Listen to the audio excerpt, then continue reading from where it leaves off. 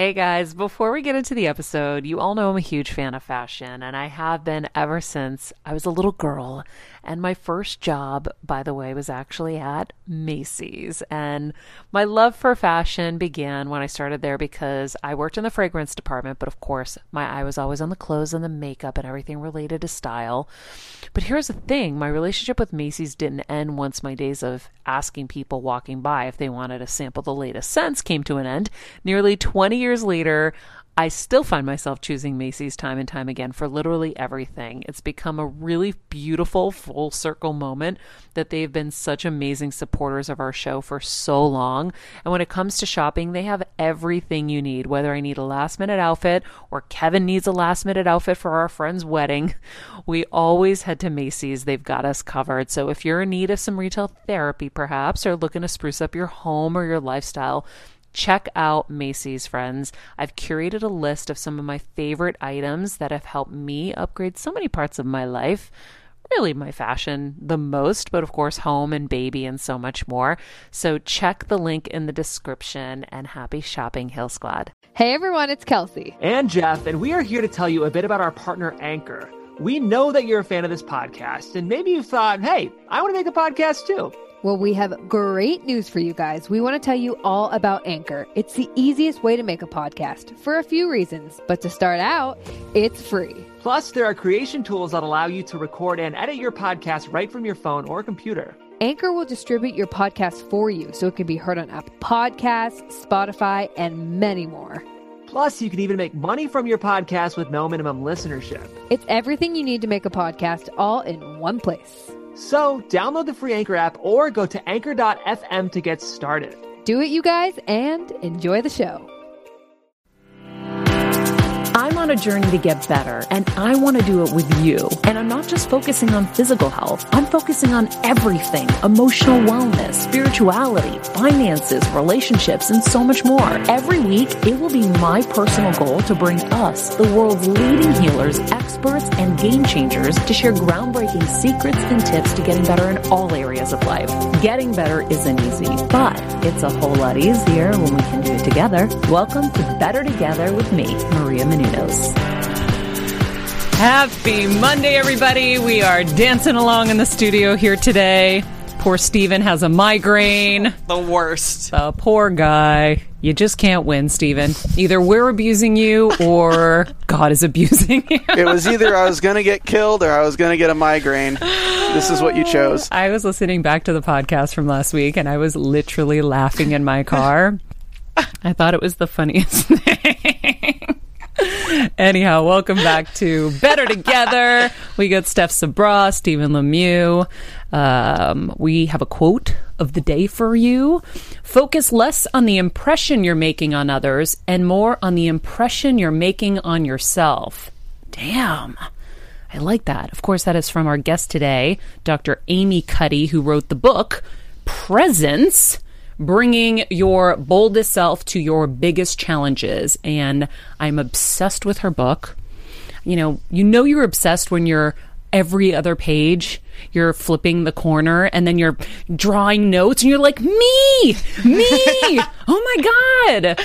So that's exactly how I felt. Yeah. And I feel like the last time I had kind of moments like this was, gosh, we had that woman on the show and she wrote about confidence.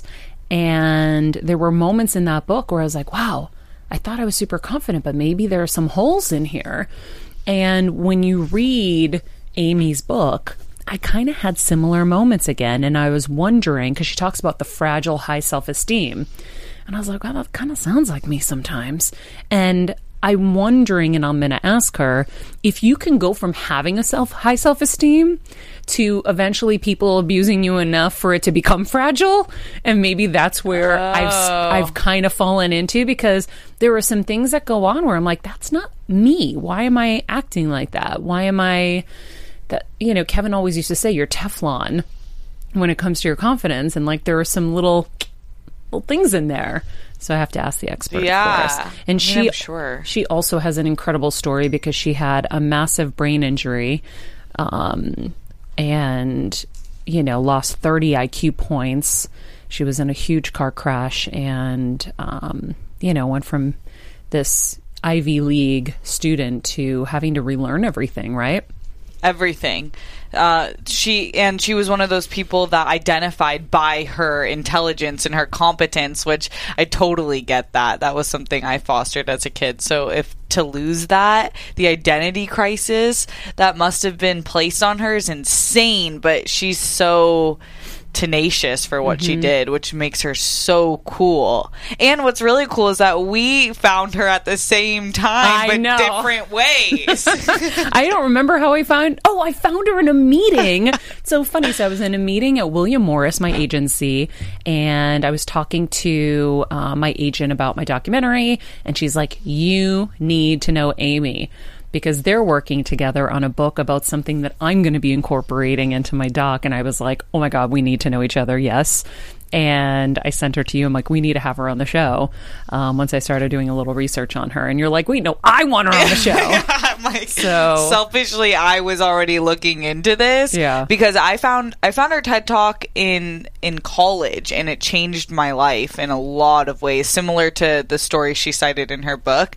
And so I don't know how it took me this long to put the pieces together, but that always happens with us. We end up finding it at the exact same time. I know. It's so cool. And it's funny because, you know what? I'm going to save it because we're going to be talking to her, and there's I don't want to ruin everything I'm going to talk to her about. But in the meantime, Stephen is still alive for anybody who was wondering. We didn't kill him. Not yet. I'm still hanging on. I do think Stephen will love Amy Cuddy, Dr. Amy Cuddy. Yes. Because what she's teaching is so applicable, especially for me, and I think a lot of younger people in the industry, the imposter syndrome that she talks about, and how we always think we're not good enough, but we are.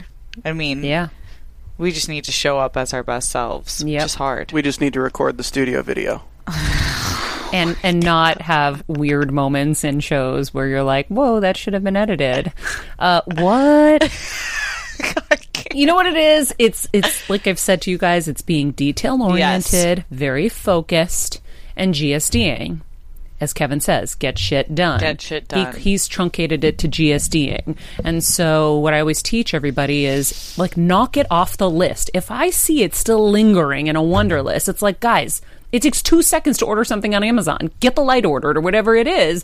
We gotta GSD because life just keeps adding stuff. So you gotta, like, play Pac-Man sometimes and just knock it off. And that's just how it goes. I completely agree. My list is insane right now, but I love it because at least I'm not bored, and that's the biggest thing. But Kevin also teaches us one thing, Maria, and you're gonna hate me for this, but boy. He teaches us that we can carry the ball 80 yards, but we need you to carry it the last 20. So I've been doing 80% of my tasks, and depending on you. So you're blaming me. You're saying I somehow shit the bed. Okay. Okay. All right. In conclusion, it's all my fault. No, I agree. No, we just got to get on the same page in life with whoever it is and just, focus. Focus is everything. If we're half focused on things, we're going to do it half right.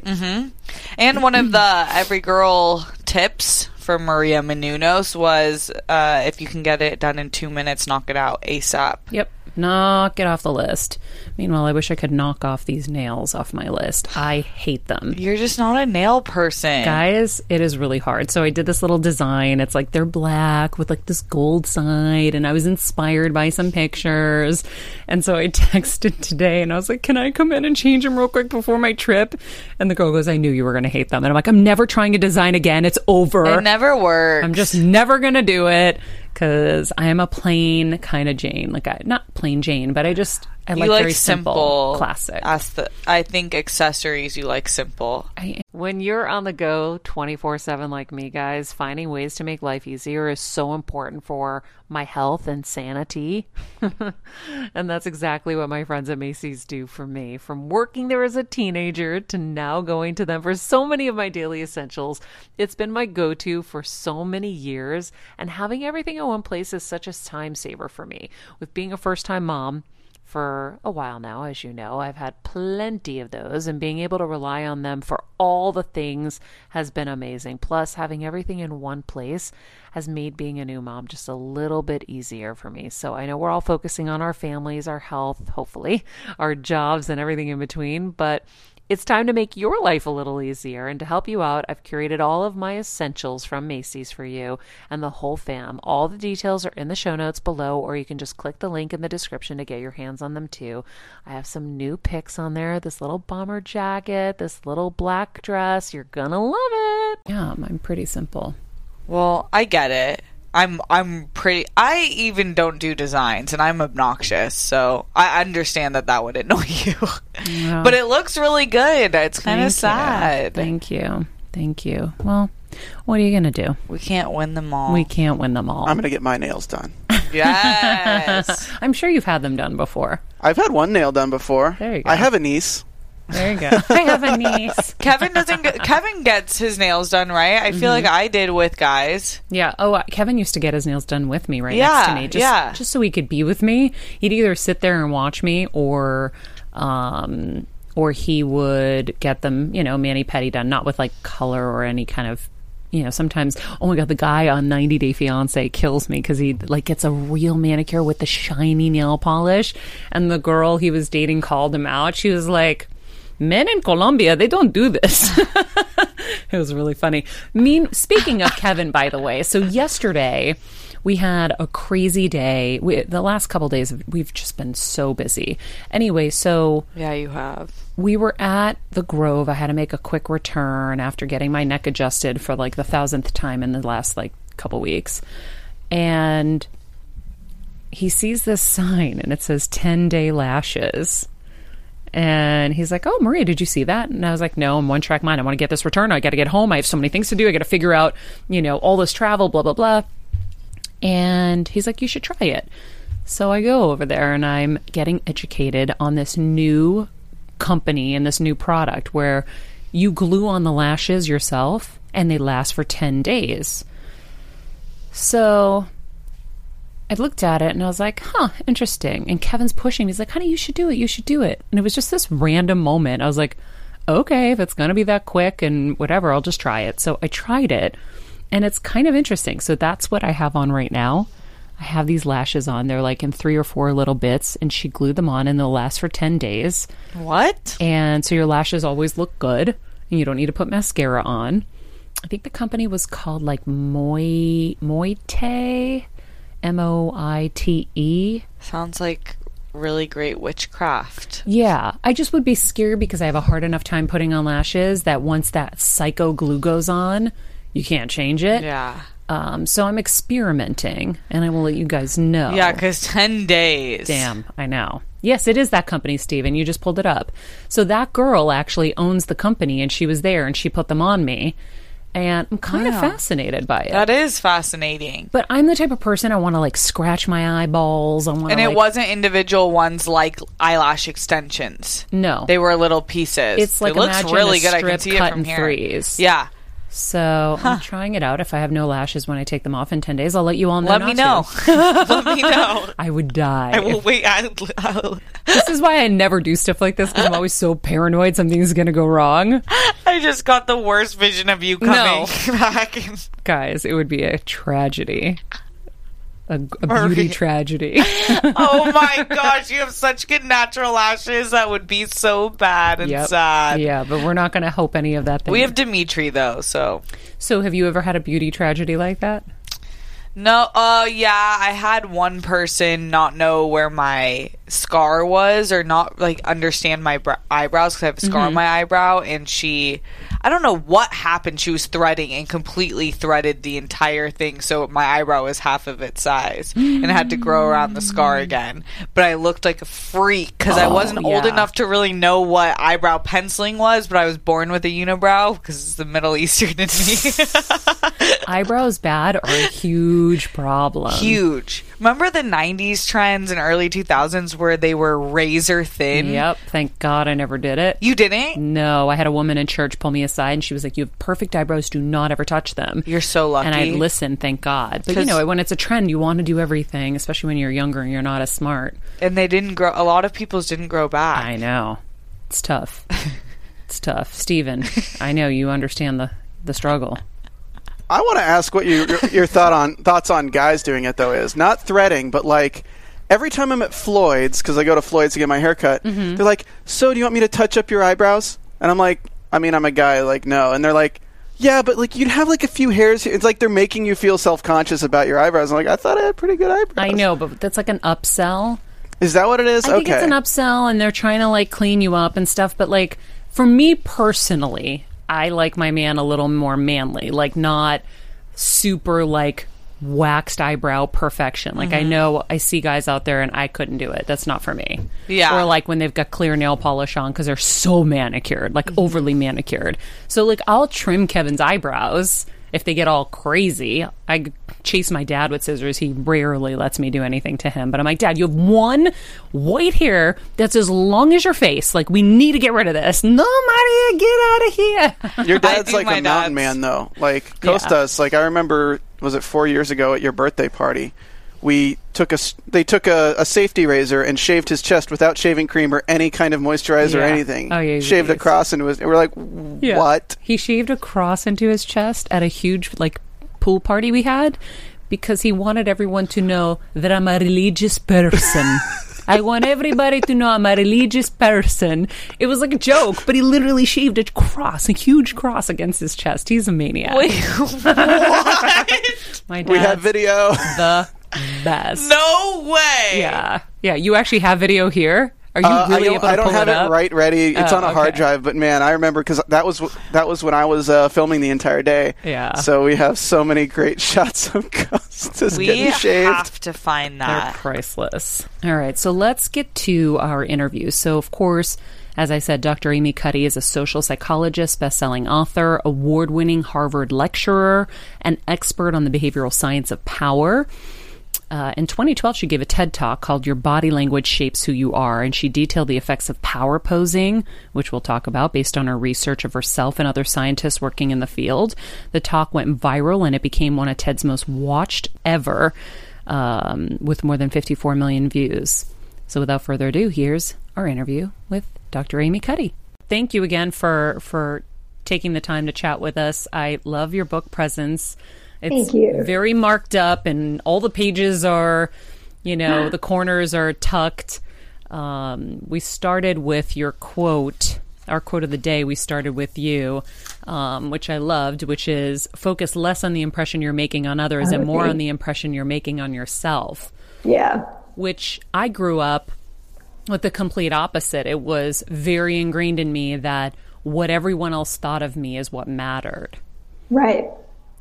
I mean, many of us grew up that way. Tell me what that does to somebody from your perspective in your research. I mean, there are a couple things. One is that when you are focusing on what you think they think of you, I mean, first, you're usually wrong about it, but also it takes you away from the present completely. You cannot be present with people when you're worrying about what is happening in their minds with regard to you. Right? So there's no way that you can actually hear what they're saying or see them as a person or be in that moment because you're not listening to them. You're only listening for cues that signal back to you what they think of you. Mm-hmm. Right? So first of all, it takes you away from the moment completely. Second, people pick up on it, even if they're not fully conscious of it. In studies of job interviews and, venture capital pitches, what you find is that people who are using classic impression management techniques like, a firm handshake and lots of eye contact, these tactics that people believe make them come across better, they actually backfire and they do much worse in those interviews or in those pitches because those impression management or IM tactics that they're using make them seem disingenuous. People don't like them. They don't trust them. They come across as less trustworthy and as less authentic. So it takes you away from the present. So you're not performing well because you're not there fully, but you're also not performing well because you come across as phony. So the idea of managing the impression you make on yourself is so critical to all this talk about authenticity. I mean, we throw around this term authentic self all the time now, but no one is defining it. No one is really talking about what it means. And it really is about understanding yourself and, caring about how you see yourself, right? That's what comes across to others, right? If you don't believe your story, nobody believes your story. If you don't buy what you're selling, nobody buys what you're selling. So you need to buy it. Don't worry about selling it to them. If you wouldn't buy it yourself, you shouldn't be selling it. Yeah. Well, oh man, there's so much in there. You know, it's interesting because I always find, whether it's with this show or just in life, everything I need comes to me in the exact moment I need it, right? Oh, yeah. So you in this book came in right at the right time. I was just telling Stephanie when I got back from over a month of being on the East Coast with my family that I had a really big breakthrough.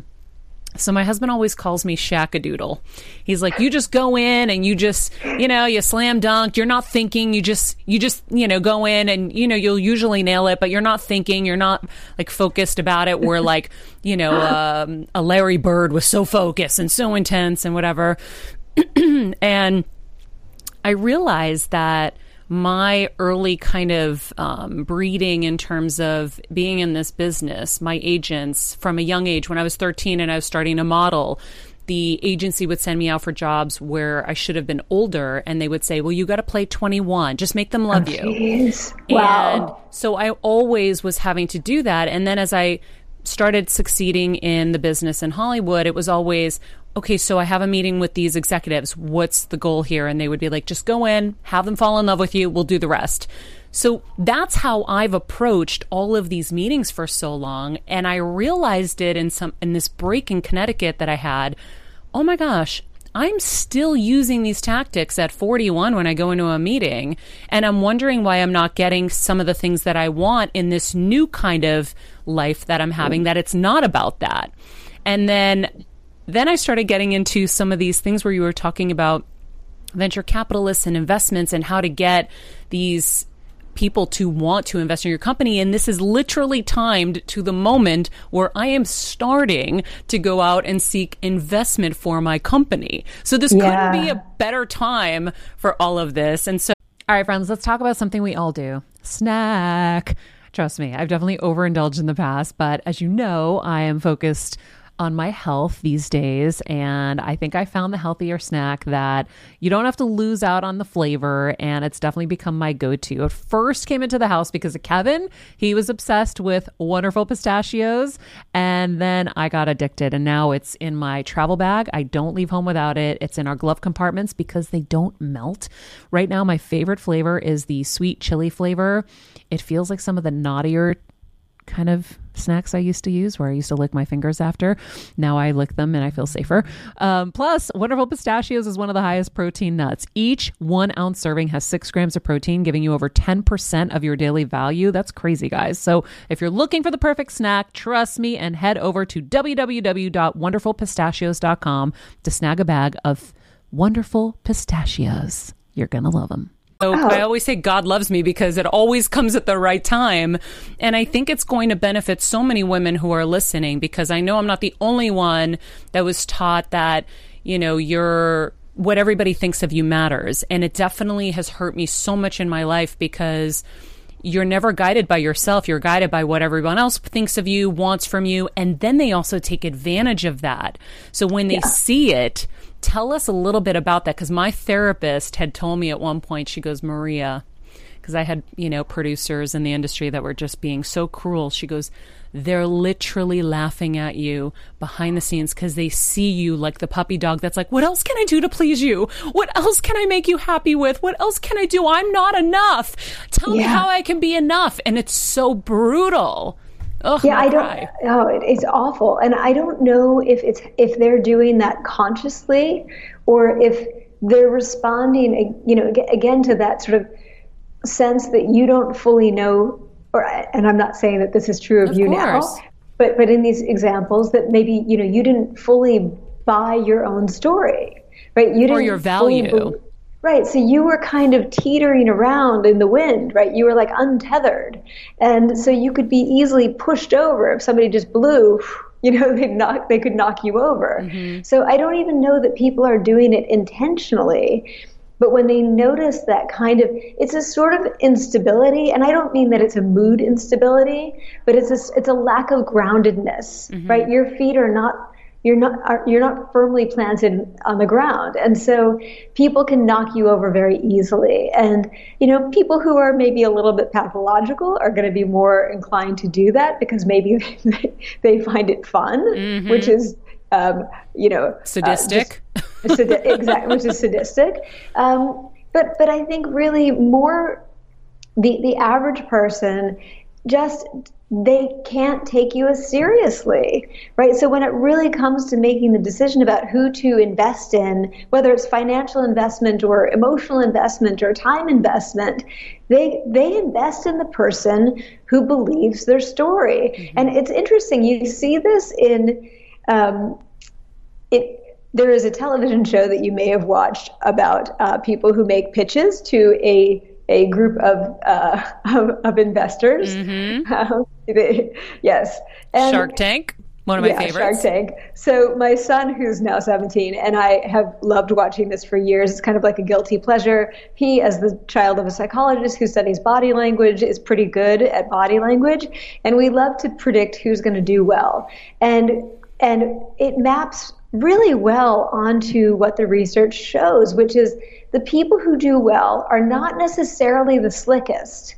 In fact, slick does not come across well because that is when you have and no offense to Harvard Business School where I teach, but the HBS students who are super slick and super polished, they come across as managing the impression too powerfully, as sort of trying to control the impression they're making as opposed to actually responding in the moment. The people who do well on the show are the ones who just so clearly believe in what they're selling. They love it. They don't just feel passionate about it. There's this really deep, moving conviction. And they sometimes are awkward. They're not the slickest people always, but they're the ones who deeply believe in what they're doing. And that is compelling. That is, we convince by our presence. That's, Walt Whitman said that many, many, many years ago, but it's so true when we are present, and presence is partly about buying what you're selling, believing your story. Other people can buy it too. You're giving them the freedom to actually hear what you're saying, to respond to you, not to respond to all of these tactics that you're using to make them like you.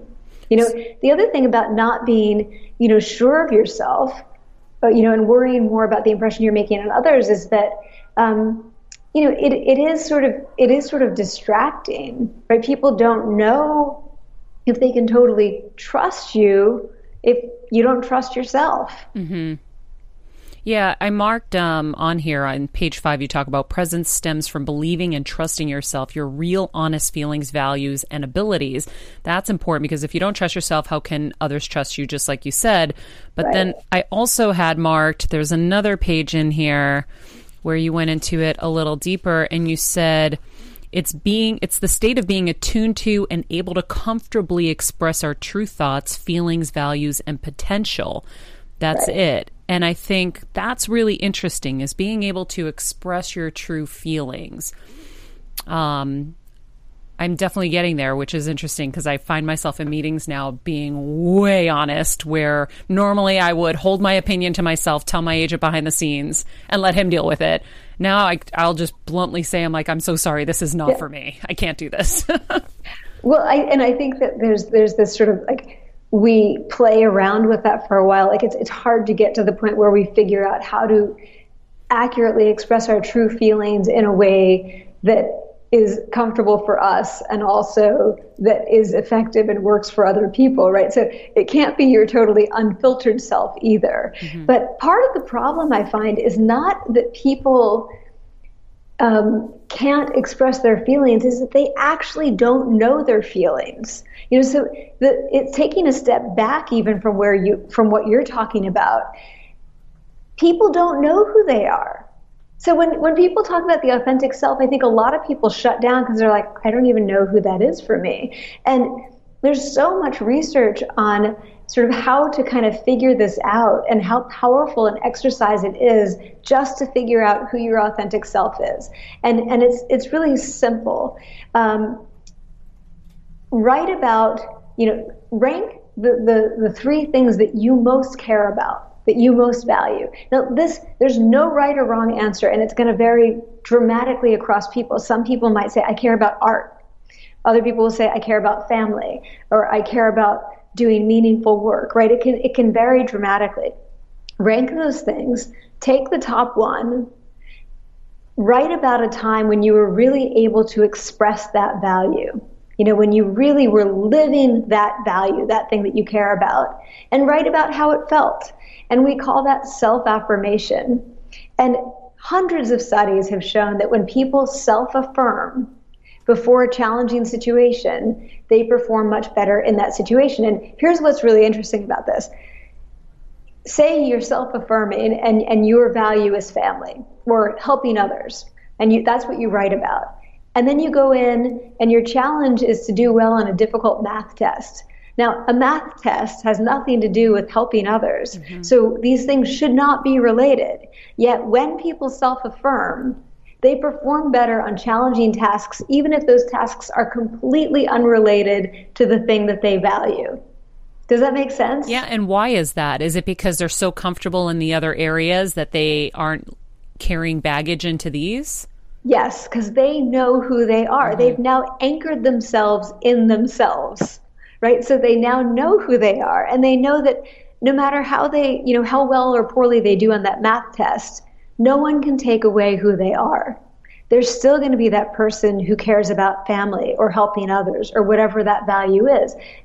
That's unshakable. No one can take away from you who you truly are. Mm-hmm. Right? So that's why when we shore up our authentic selves, we are free. We're freeing up bandwidth, cognitive bandwidth, emotional bandwidth to actually think about other things, because we know who we are and we're going to be that person no matter what happens in this challenge. Ooh, I love that. We free up our emotional and cognitive bandwidth.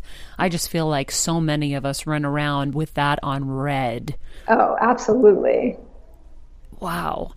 You talk about the fragile high self-esteem. Is it possible to have had a good self-esteem that has been bullied down to a fragile high self-esteem? And what does bullying have to do with all of this? Whew, man, that's a big topic. So, my next book is on bullying, mm-hmm. and it's on adult bullying in particular, because I think that the elephant in the room is adult bullying. We're all talking about our kids, but really the problem is with us, right? Yep. They're doing what they see us doing. If you need a subject, she's right in this room. What? Yeah. So, it's a big problem, but there's this sort of lay belief that people who become bullies were bullied, right? So they were people who did have their self-esteem pounded down. That does not really show up consistently in the research, right? So some people who were bullied become bullies. Some people who were bullied actually become really, really nice people. Mm. I remember my mom always struggling with her hair. It's Frizi Maria, my mom would say in her Greek accent. Diehis, what do you have? I tried so hard to find her products. I wish I could share these products I'm using now with her, because I know she would be so happy to finally have good hair days. I've always believed that hair is a woman's best accessory, and with Ouai's new anti-frizz cream, you can ensure that your hair always looks its best without the frizz stealing the spotlight. It's a lightweight cream that not only provides immediate frizz control, but also helps prevent heat damage. And get this, it lasts up to 72 hours. That's 3 whole days of frizz-free, gorgeous hair. Ouai seriously has some of my favorite products for taming the frizz. Pro tip, one of my biggest discoveries is using the Ouai hair oil on the ends of my hair before I dry it. Let me tell you, it's a game changer. Once it's dry, my hair looks so smooth and polished, I don't even need to do anything else. It is incredible. I love it. Frizz-free, up your schedule with Ouai. Go to the Ouai, TheOuai.com, and enter the promo code HealSquad for 15% off any product. That's the Ouai, TheOuai.com, promo code HealSquad. Trust me, you won't regret it. Become really generous and brave people. That said, I do think that there are situations that can cause some people to, honestly, I gotta tell you, like I'm stretching here, because I can't say for sure that the research shows this, because what I see when we talk about fragile high self-esteem is not what you're talking about. It's not people who had good self-esteem and somehow that got pounded down.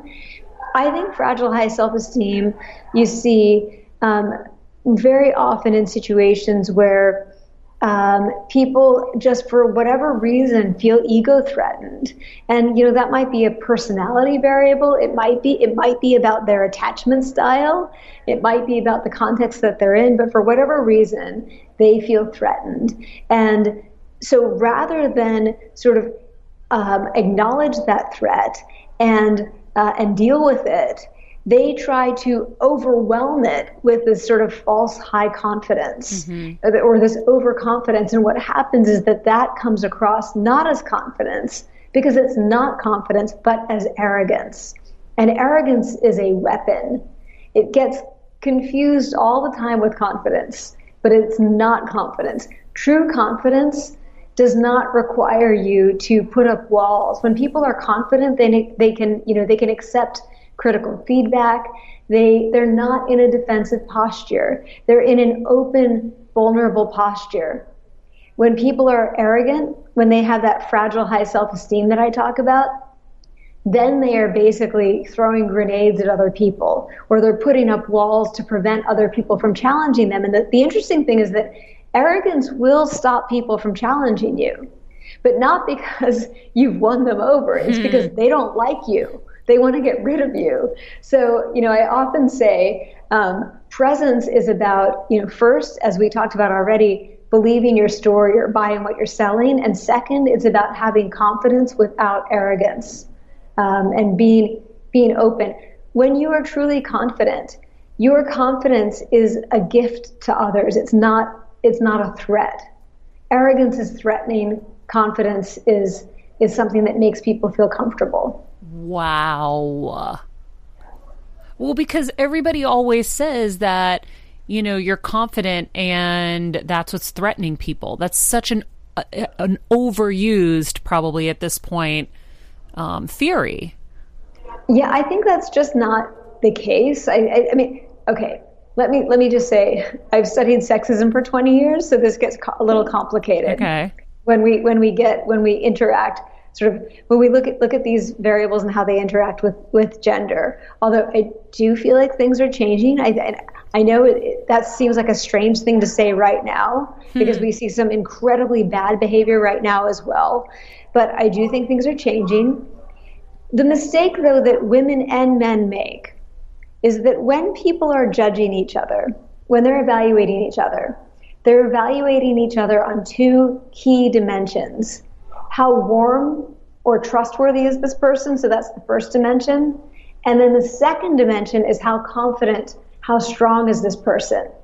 Those two variables account for almost all of what we'd call statistically the variance in our overall impression of other people. So if you ask people, how warm is this person? How competent is this person? And then you just say, what's your overall impression of them from negative to positive?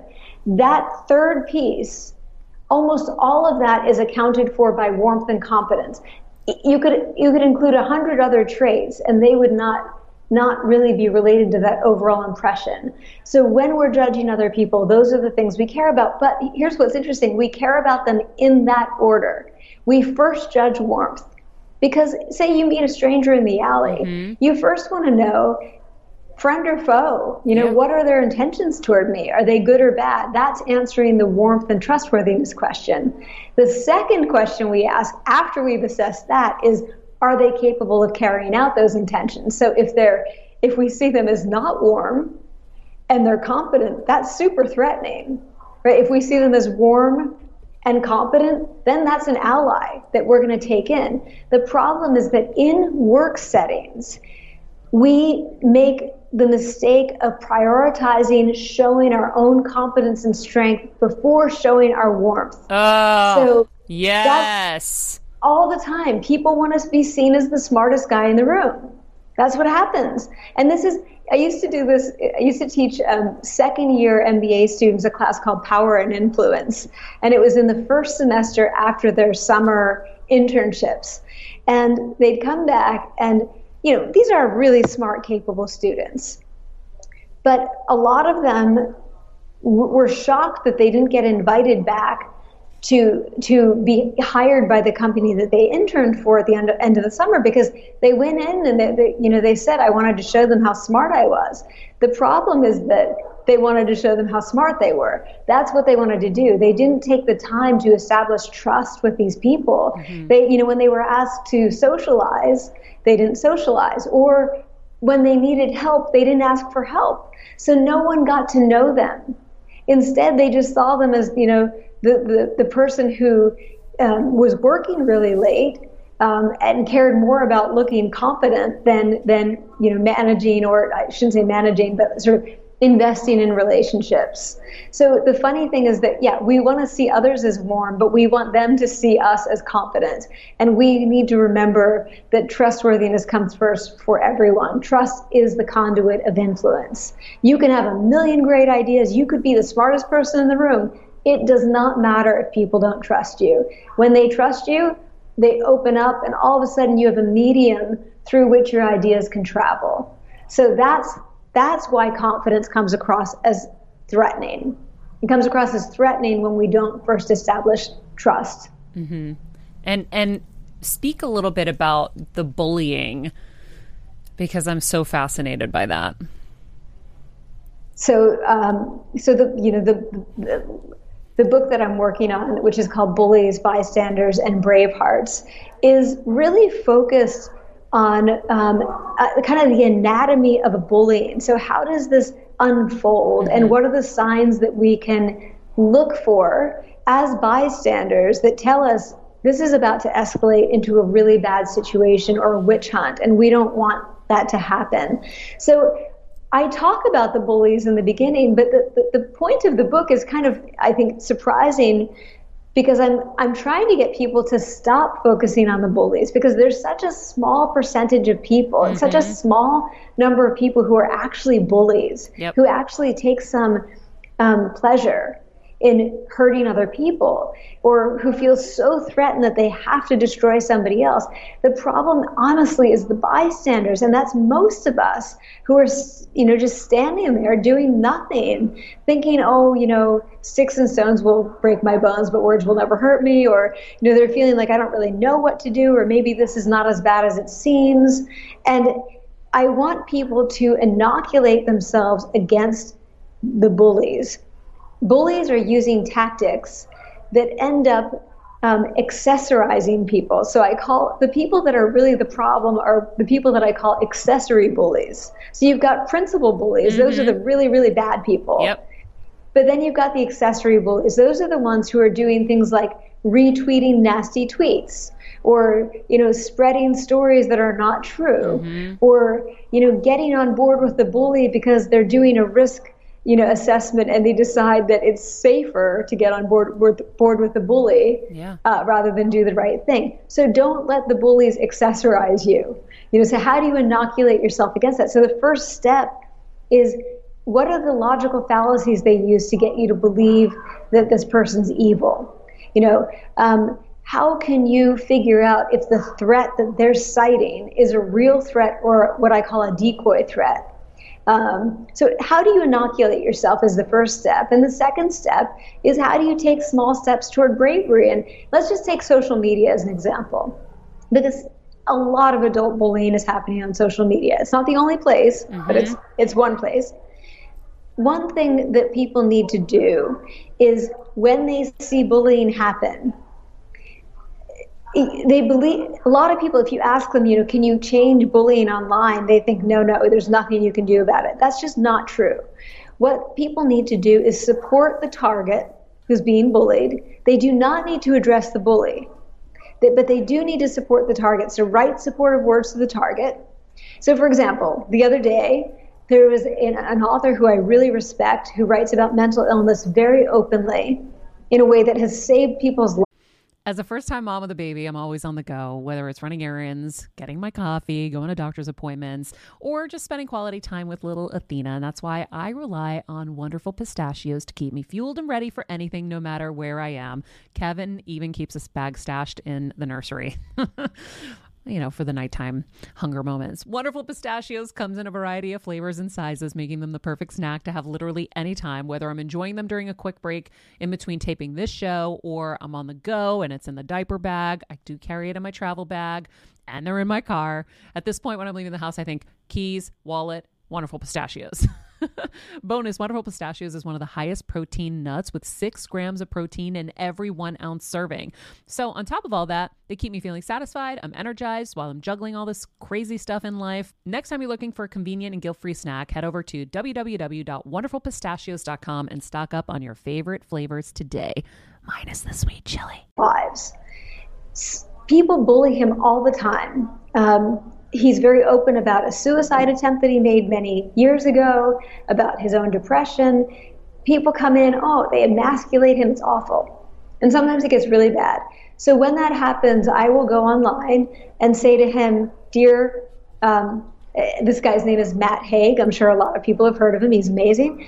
I really value the work you do. Thank you for what you do. It saves so many lives. I don't address the bullies. I address him. And you're doing 2 things when you do that. Not only are you supporting that person who's being bullied, which helps, it's meaningful. I can speak from experience as a target of bullying, but you're also changing the norms.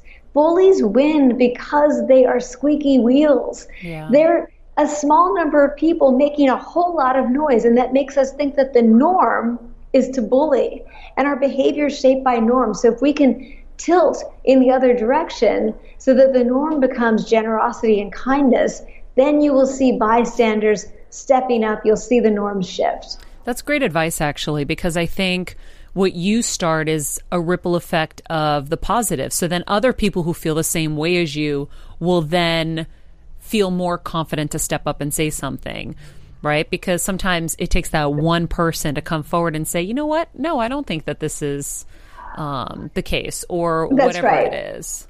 So you're offering a couple things. You're offering, first of all, you're just showing them that maybe the bullying is not the norm, but you're also offering shelter or belonging. You're saying, hey, if you say something nice, if you support this target, you're not alone. Yeah. You can come with us. Bullies operate through the threat of social ostracism, and people would rather starve to death than be socially ostracized, because we are as humans wired to need to be part of a group, right? So the greatest threat is to be kicked out of the tribe.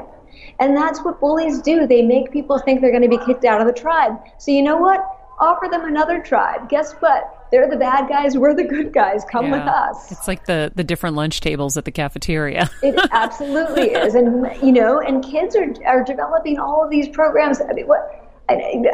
I can't remember what this is called, but are you aware of this app that a high school student developed, where she basically she creates a kind of map of the high school cafeteria, and students can find people who will sit with them at lunch, right? So it's called like Sit With Me or something. Yeah. And I want to get this right, but it's that the whole idea is that if you feel isolated, there are people at your school who are there for you, and you can sit with them. And I just think it's beautiful. It's a beautiful way to support targets and also change norms. It is. Sit with us. It's called Sit With Us. Yeah. Sit with us. Yeah. Well, there's also there's a park bench somewhere, and there was a story about this park bench where if you sit there, it's an indication that you need a friend, or you need, some support, and someone will come sit next to you. All of these things are just such great ideas to kind of help people not feel alone and isolated, and it's special. That's right. And we all feel really isolated right now. We all, I'm making the kind of stretch. I don't think it's a stretch, but I think it will be a little bit surprising to people. I'm making the argument that we as a society have complex post-traumatic stress disorder. So basically, as a society, our collective behavior looks like a person with complex PTSD. And complex PTSD, is basically post-traumatic stress that's caused by a series of relational abuses, right? Whereas post-traumatic stress disorder is usually caused by one event. Complex PTSD is caused by, say, childhood abuse or repeated sexual assault. And the way what people do is, they self-isolate, they stop helping each other, they develop a sense of powerlessness, they stop investing in relationships, and I think that we as a society are acting like we have complex PTSD. Interesting. Well, there's definitely we are living in a takedown culture, which for sure is so unforgiving. It's a very difficult time. So I know that book is going to be very, very important. I hope so. You also talk about faking it till you make it. And there's a lot of research that supports faking it till you make it. So if you can explain that a little bit more in depth for people, sure, that would be great. So it's interesting. I actually say fake it till you become it. And I say, don't fake it till you make it, fake it till you become it. And don't. Yes, sorry, I got that wrong. Actually, that's okay. I read it wrong off of here. And so thank you for asking that question, because I think it's a really important. It's sort of a step beyond that. So faking it till you make it, I see as kind of, putting on a mask until you get the position or whatever it is that you want to win, but then you still have that mask on, and now what do? Right? You've made it, but you haven't actually changed. You're still the same person who feels that they don't deserve to be there. Faking it till you become it is actually, faking it till you make it, as far as I'm concerned, is about tricking other people. It's about fooling somebody else. Faking it until you become it is about tricking yourself into being the best version of yourself, right? And it's really about tricking yourself into feeling more powerful, more deserving, which frees you up. It activates what we call the approach system. It allows you to think more creatively, more openly, to see the world as a place that's not filled with threats, but that's filled with opportunities. And when we do that, we step forward into the world, right? And we become more courageous. And when we're more courageous, the world opens up to us. And so then slowly, incrementally over time, you become that best version of yourself. So that's what I'm really talking about when I say fake it till you become it. You're not focused on acquiring a particular thing or some, really concrete goal. You're focused on slowly, incrementally becoming the best, strongest, boldest version of yourself. So do you have an example or two of how someone would do that process-wise so that they can, start it basically? I don't know. I mean, yeah, sure. Let me tell you. I'm going to tell you a story from. I hear from so many people about how they use these ideas, and this one I think is really timely, and also the woman who told me the story is very self-aware, so she can explain it in a way that is I think really helpful. But so a woman named Kristen came to me after a talk one time, and she said, "I have to tell you this story." And she had two friends with her, and I could tell that she was on the verge of tears. And this happens sometimes. I feel like people have a story that they need to tell me, and it's kind of like receiving a gift from them. But I can tell that it's a painful thing for them to share. So she shared this story about how she had started working. She had gotten divorced and was going through a rough time and trying to figure out what she wanted to do. And she started working in a restaurant as a server. And her boss started sexually harassing her on a regular basis, calling her names, referring to her body parts, just not treating her like a human. And she said she felt herself getting smaller and smaller and questioning herself. And she even became sort of afraid to tell her friends what was going on because she was embarrassed, which is common. People feel embarrassed sometimes when they're being harassed or abused. And so the way that she dealt with this, in her case, somebody did send her my TED Talk and said, you need to watch this, because she also is a big yoga practitioner, so she's very aware of kind of the body-mind connection. First, she started to notice that when she was feeling really bad, she was holding herself in a more self-protective, smaller posture. She was closing up. But she was also closing up in other ways, right? She was sort of shutting her brain down. She was isolating herself from other people. She wasn't sharing things with other people. And so she started by saying to herself, look, I'm feeling really bad. I think something bad is happening. I need some validation from my friends. So she went to dinner with her friends. She said she had been avoiding going out. She went to dinner with her friends and she told them what was happening. And they were incredibly supportive, and they said, that is what's happening to you is wrong. You have every right to be angry. This guy is wrong. You should leave this job. You have our full support, right? So that was the beginning of opening up. But then she realized that she also had her power stolen by this guy, right? He had sort of taken her power from her, and she needed to take it back. So she started to just practice sort of expanding and walking into work in the morning. She couldn't quit her job quite yet. Slowly, she said she started to feel like she was taking her power back. She decided finally that she did have to quit, but that she did not want to just leave the job and walk away and not explain to this person what had happened. Now, let me just say, I am not saying that people who are sexually harassed are required in any way to confront their harasser. They're not obligated to do that. This is just what she wanted to do. She wanted to tell him why she was leaving, but she wanted to do it in a way that felt like her. So that morning she got dressed. She said she wore something that she felt really confident in. She listened to her favorite song. She surrounded herself with things that made her feel like herself. She walked into town, and she said she felt herself getting bigger as she walked into town, feeling taller, feeling like her old self. She confronted her boss. She said, I'm leaving, and I think you know why I'm leaving. And he pretty quickly broke down, and she said she felt herself taking her power back.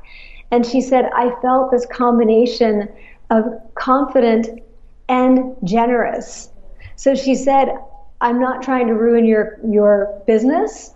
I want you to be the best person you can be, but what you've done is wrong, and I know you know it's wrong. You have daughters, and I know that you would never want anyone to treat your daughters the way that you've treated me. But it was the sort of expanding into her full self and knowing that she deserved to be there and to be saying the words that she said. And she said it was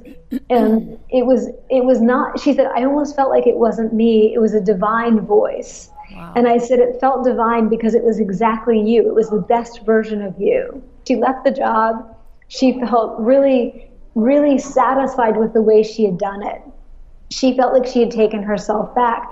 So she had gotten small in a way because of what was happening to her. And she started to take up some more space. She started to expand more and more by sharing things with her friends, but by allowing herself to think things that she had been afraid to think. And finally, by, physically taking up more space and actually saying the words to this person that she wanted to say and taking her power back. That's so cool. I mean, not a lot of people, unless they start listening to your TED Talk or, reading your book, are going to be cognizant of the fact that just your physicality can make such a difference. It's so cool. A huge difference. Will you explain, or let's talk a little bit about the imposter syndrome and how we can manage that or get rid of it? Yeah, so it's funny, the person who first studied what we call imposter syndrome is named Pauline Clance. And she says that if she could do it again, she would not call it imposter syndrome, because syndrome implies that it's pathological, that it's rare. She would call it the imposter experience, because what she learned after she started studying it, in the decades that followed, is that about 75 to 85% of people experience this, right? So it's actually incredibly common. And so the imposter experience is feeling like you don't deserve to be in, wherever you are. Like, say, feeling like you don't deserve the job that you have, or it's really common among college students where they feel like they were an admissions mistake, and that at any moment the admissions committee is going to come and say, we made a mistake, you're out. We wanted the other Amy, not you. And so it's that feeling of being a fraud and that you're going to be found out. And so what it causes people to do is to see the world as a place that's filled with threats, not opportunities. And so they don't take on risk. They won't put themselves out there. They shy away from situations where they could actually be sort of growing and making progress. So I think there are a couple things that I think help people. One is to know that the imposter experience is not a women's problem. It was first believed to be a women's issue because women were more open about reporting it. So they were talking about it more openly. But Pauline, the woman who started studying it in the early 70s, said that she quickly learned that when surveys were anonymous, men were reporting it at the same rate as women. Oh, wow. And that's been shown again and again. Men feel like imposters as often as women do. They just don't talk about it. Oh, wow. They don't talk about it to each other, which is in a way a burden. Right? Because they're not able to talk about it. They're not airing it out. So I think that women take it on as this like, well, we feel like frauds, but apparently men don't feel like frauds. So maybe that means we are frauds. That's not true. Men feel like frauds too. So just to know that it's not gender specific, but also just to know how common it is. It's incredibly common. And the thing is, sometimes we're going to feel like that at the beginning of a new challenge, and then we're going to learn how to cope with that challenge, and we'll get over it. So just to not panic when you feel that way, to know that you can grow through that. You know, one of the people that I interviewed for the book is the incredibly successful writer Neil Gaiman, who's, everywhere. He's, written so many bestsellers, and now, so many of his books have been made into really successful series and films. And he's just this wonderful guy who's one of the few men who publicly talks about feeling like an imposter. And so I interviewed him for the book, and he's also been a really supportive friend and, member of the community of supportive authors. And he said, the thing is, every time I take on a new project, I have that feeling of being an imposter. But now I know that I'm going to get over it. Right? He said, you never completely conquer every challenge in the universe. You just conquer the challenge that you're on, and there's going to be another challenge. And for a little while, you might feel like a fraud, but know that you're going to get past it. And so he says, it's a game of whack-a-mole that you can win. Yeah, you got to push through. It's important to see it that right, exactly. So don't panic. You're not alone. As a woman, you're not alone. As a human, you're not alone. And also know that what it's doing to you is making you feel disempowered. And when you feel disempowered, it is inhibiting you. So do the things that help you to feel more powerful again. And those are things like, how do you carry yourself? Do you carry yourself like someone who's feeling powerless or like someone who's feeling powerful? Right? Expand, take up a little bit of space, speak more slowly, pause. There are all kinds of things that we can do to take up a bit more space, and that sends the signal back to our minds that we actually are comfortable and safe and confident. I love that. I have to say, you're so inspiring, everything that you've gone through health-wise as well, and to be where you're at is incredible. I have to ask, when you look at the fact that you've earned your PhD from Princeton and you're teaching at Harvard, and I mean, there's a lot of other Ivy League schools in there in between. Did you suffer from any of these that you can share with the audience? Oh my gosh. I mean, I had horrible imposter syndrome for such a long time because, first of all, I grew up in a farm town in the middle of Pennsylvania, in Amish country. Only a third of my high school class went to college. I was the only person to go to school out of state.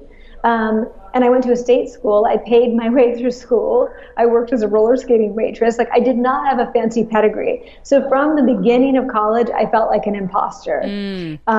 Then in the second year of college, I was in this horrific car accident, a single car accident. My friends who were in the car with me were not injured, but I was thrown out of the car. I had a very serious traumatic brain injury, ended up in the hospital in a head injury rehab unit. Was withdrawn from school and told that I probably wouldn't finish college, but that I would be high functioning, which is, I know, meant to be encouraging, but it's not. It's like, I wish they would banish that term, high functioning. So, I really had these major setbacks. I, for a while, lost 30 IQ points, which is a massive drop. That's 2 standard deviations. It's huge. And it took me 4 years to get back into college and be able to actually process information and finish. So I was graduating from college 4 years after my high school classmates, if that makes sense. So, And that's because I kept dropping out because I tried to go back after the head injury and wasn't ready and couldn't think clearly. So by the time I got to grad school, I really, really worked hard, but I did not put myself out there. I didn't take risks. You know, I didn't want to speak up in class, and I really kept my head down. I ended up at Princeton and thought, I mean, can you imagine, like, speaking of, you know, feeling like I'm the fraud and I was the admissions mistake, I was sure that someone was going to say, we made a mistake, you have to go. And so I worked really hard. And despite the evidence that I was doing well, you know, I still felt like I didn't deserve to be there. I wasn't even paying attention to the data that I was creating. Wow. So I continued to feel like an imposter. And I had to give a talk at the end of my first year of grad school. And I was so nervous about giving a talk that I nearly quit. I was terrified of giving this talk. My advisor, I called her, said, I'm going to quit. She said, you're not going to quit. You're going to give the talk. And she said, you're going to keep on giving talks. You're going to give every talk that you're asked to give, because slowly you'll find one day that you're not scared anymore, that you survived and you're okay. And that's really, so that was the faking it till you become it. You know, it was going, all right, I don't feel like I deserve to be here giving this talk, but I'm going to do it anyway. And eventually, I mean, now giving talks is my favorite thing to do. There's nothing that I love more than public speaking, which is amazing to me. I mean, it's like shocking to, you know, people who went to grad school with me. I'm sure that I love doing this now and feel so comfortable. But that's the, you know, tricking yourself into allowing yourself to take risks. And then eventually, you know, you've done it enough times that you're like, I guess I do deserve to be here. I guess I'm okay. That's great. Lastly, we always ask everyone, how are they getting better? So, Amy, how are you getting better each day? And it can be anything that you're working on within yourself, whether it's meditating or whatever it is that you're working on. Well, for me, this is maybe going to seem a little strange, but it's actually sort of working less. And I feel like I've been a workaholic since the head injury. You know, since I got back to school, I was so afraid to let up and stop working. And so what I'm doing is really getting back in touch with the things that I loved when I was younger. And that's live music. And so, you know, I'm a Deadhead. You might see my pendant here, which is a Steal Your Face. So I've gotten, like, I started following the Dead again. You know, the Dead is that, like, John Mayer's playing with them. The community is amazing now. I've been writing about it. I wrote a Salon article about my experience as a Deadhead and how much it means to me. And I was just asked yesterday to teach a course at Berklee College of Music on sort of the Grateful Dead and entrepreneurship and innovation. And I'm actually thinking about doing that. So I'm going back to the things that I just love, that I enjoy, you know, and I'm doing them with my family. I'm spending so much more time with my family than I was a few years ago. And wow, I'm so much happier than I've been in years just doing those things. That's amazing. Well, we talk about that all the time, you know, when you're faced, and you know this better than most, when you're faced with a life-threatening situation or you're on your deathbed, you're not going to look back and say, wow, I'm so glad I went to that meeting. It's going to be like, I'm so glad that I pursued the things that just made me so happy and I spent time with my family. And, you know, so it's good that you're making that return to that. It's so true. I know I heard that so often and I couldn't live it, and now I'm living it. And, you know, I'm just really, really happy now. That's amazing. Well, Amy, thank you so much. I feel like we're going to need to do a part 2 with you, because I got to about half of what I wanted to, but you jam-packed so much useful information and really gave us action steps that, you know, we can take to better ourselves. So I'm really appreciative of that. And thank you. I look forward to meeting you sometime in Boston. Yeah, me too. I'd love to. All right, guys. That was an incredible interview, huh? So I need her back on, though, ASAP. Yeah. Not long enough. I'm going to just confess that I was frozen through some of that interview because we opened the air vent above me so that I could get some air so I wasn't sweaty through the whole thing. And I instead have frozen arms, so I kept putting my hands underneath the table. I was doing everything I could to self-soothe at the same time. But it's better than being sweaty, that's for sure. No one likes sweaty. No. So, okay. First of all, she's amazing. Amazing. And I feel like I learned so much. And I feel like sometimes, you think that certain things apply and then you start to learn more and you're like, okay, no, that wasn't right. But this is right. Like, there's so many different things like imposter syndrome where I feel like the Gemini in me can like fall into things and then fall out. Like I have to get a grip on it a little bit. I know what you mean. You know what I'm saying? Yes. Where you're like, sometimes I'm like that, but sometimes I'm not. I'm completely like that. I think... Are we shapeshifters? Pisces, and I think Geminis are too, we're mutable, which means, like, depending on the situation or the circumstance, we will adapt in a way that acclimates to the whatever the experience is. Yes, 100%. That's how I am. So that's what seems like what you're describing. Yeah, like if I'm with somebody who's going to take charge, I let them take charge. Yeah. But if no one's going to take charge, I'm going to take charge. Mm-hmm. You have to, because otherwise you're not going to let other people decide the success or failure of a project when you're involved. Or life. Yeah. Yeah. So wild. Okay, so what did we learn? For me, massively imposter syndrome. I'm usually pretty confident and not arrogant. I'm pretty good at not... the traits you described with arrogance, I don't possess as much, but sometimes I will get in my head and then think I don't belong in certain places, and I'm like, wait, what? But what I love about what she does, and what I love about her TED Talk in general, is that she backs everything up with science, and that's where things really connect with me. When you give the example, I'm like, yes, but then you give applicable ways that I can do it, and then, so the list she made of to verbally say what you're feeling or the things that you're good at, which ties into the Trevor Moawad episode 2, that's so helpful for me. I know that's going to definitely learn. I'm going to definitely learn from that. Steven? I mean, I was just more like impressed by her story. I liked what she was talking about with bullies and how, everyone thinks that your experience in high school turns you into whatever you are later in life, and how bullies have to become bullies and things like that, and how she's like, no, actually it's sometimes people who are treated very well in high school become the bullies later in life, and sometimes it's the exact opposite where people go to the opposite side of the spectrum. I think it's really interesting because I connected with it so much because, I'm somebody who felt bullied in high school, but it was also amplified by my memories as opposed to what actually happened. And what you do when you superanalyze things is you realize, oh, the things I was doing was also a form of bullying, and you don't even realize it. So, like, you kind of view yourself in a certain way in your memories, then examine it and like, what the hell?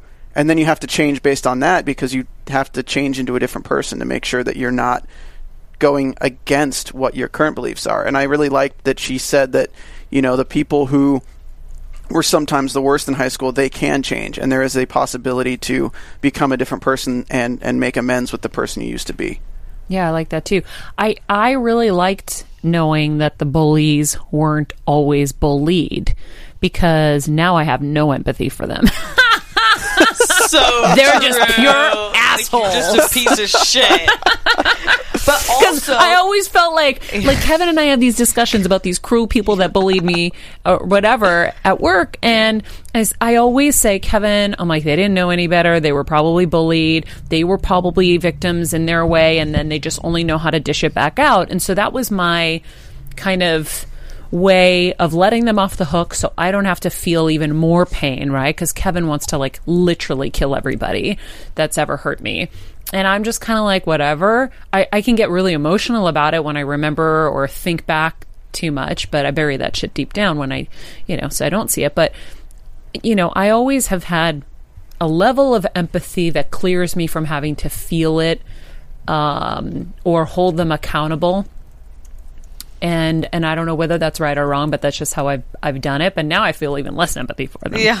Go ahead. I think that is good because there's no point of you harboring negative emotions when you're so much better than them. Yeah. But I don't have time for it. No. My dad's the same way. Like, we don't want to feel bad. So it's like, keep going forward. Yeah.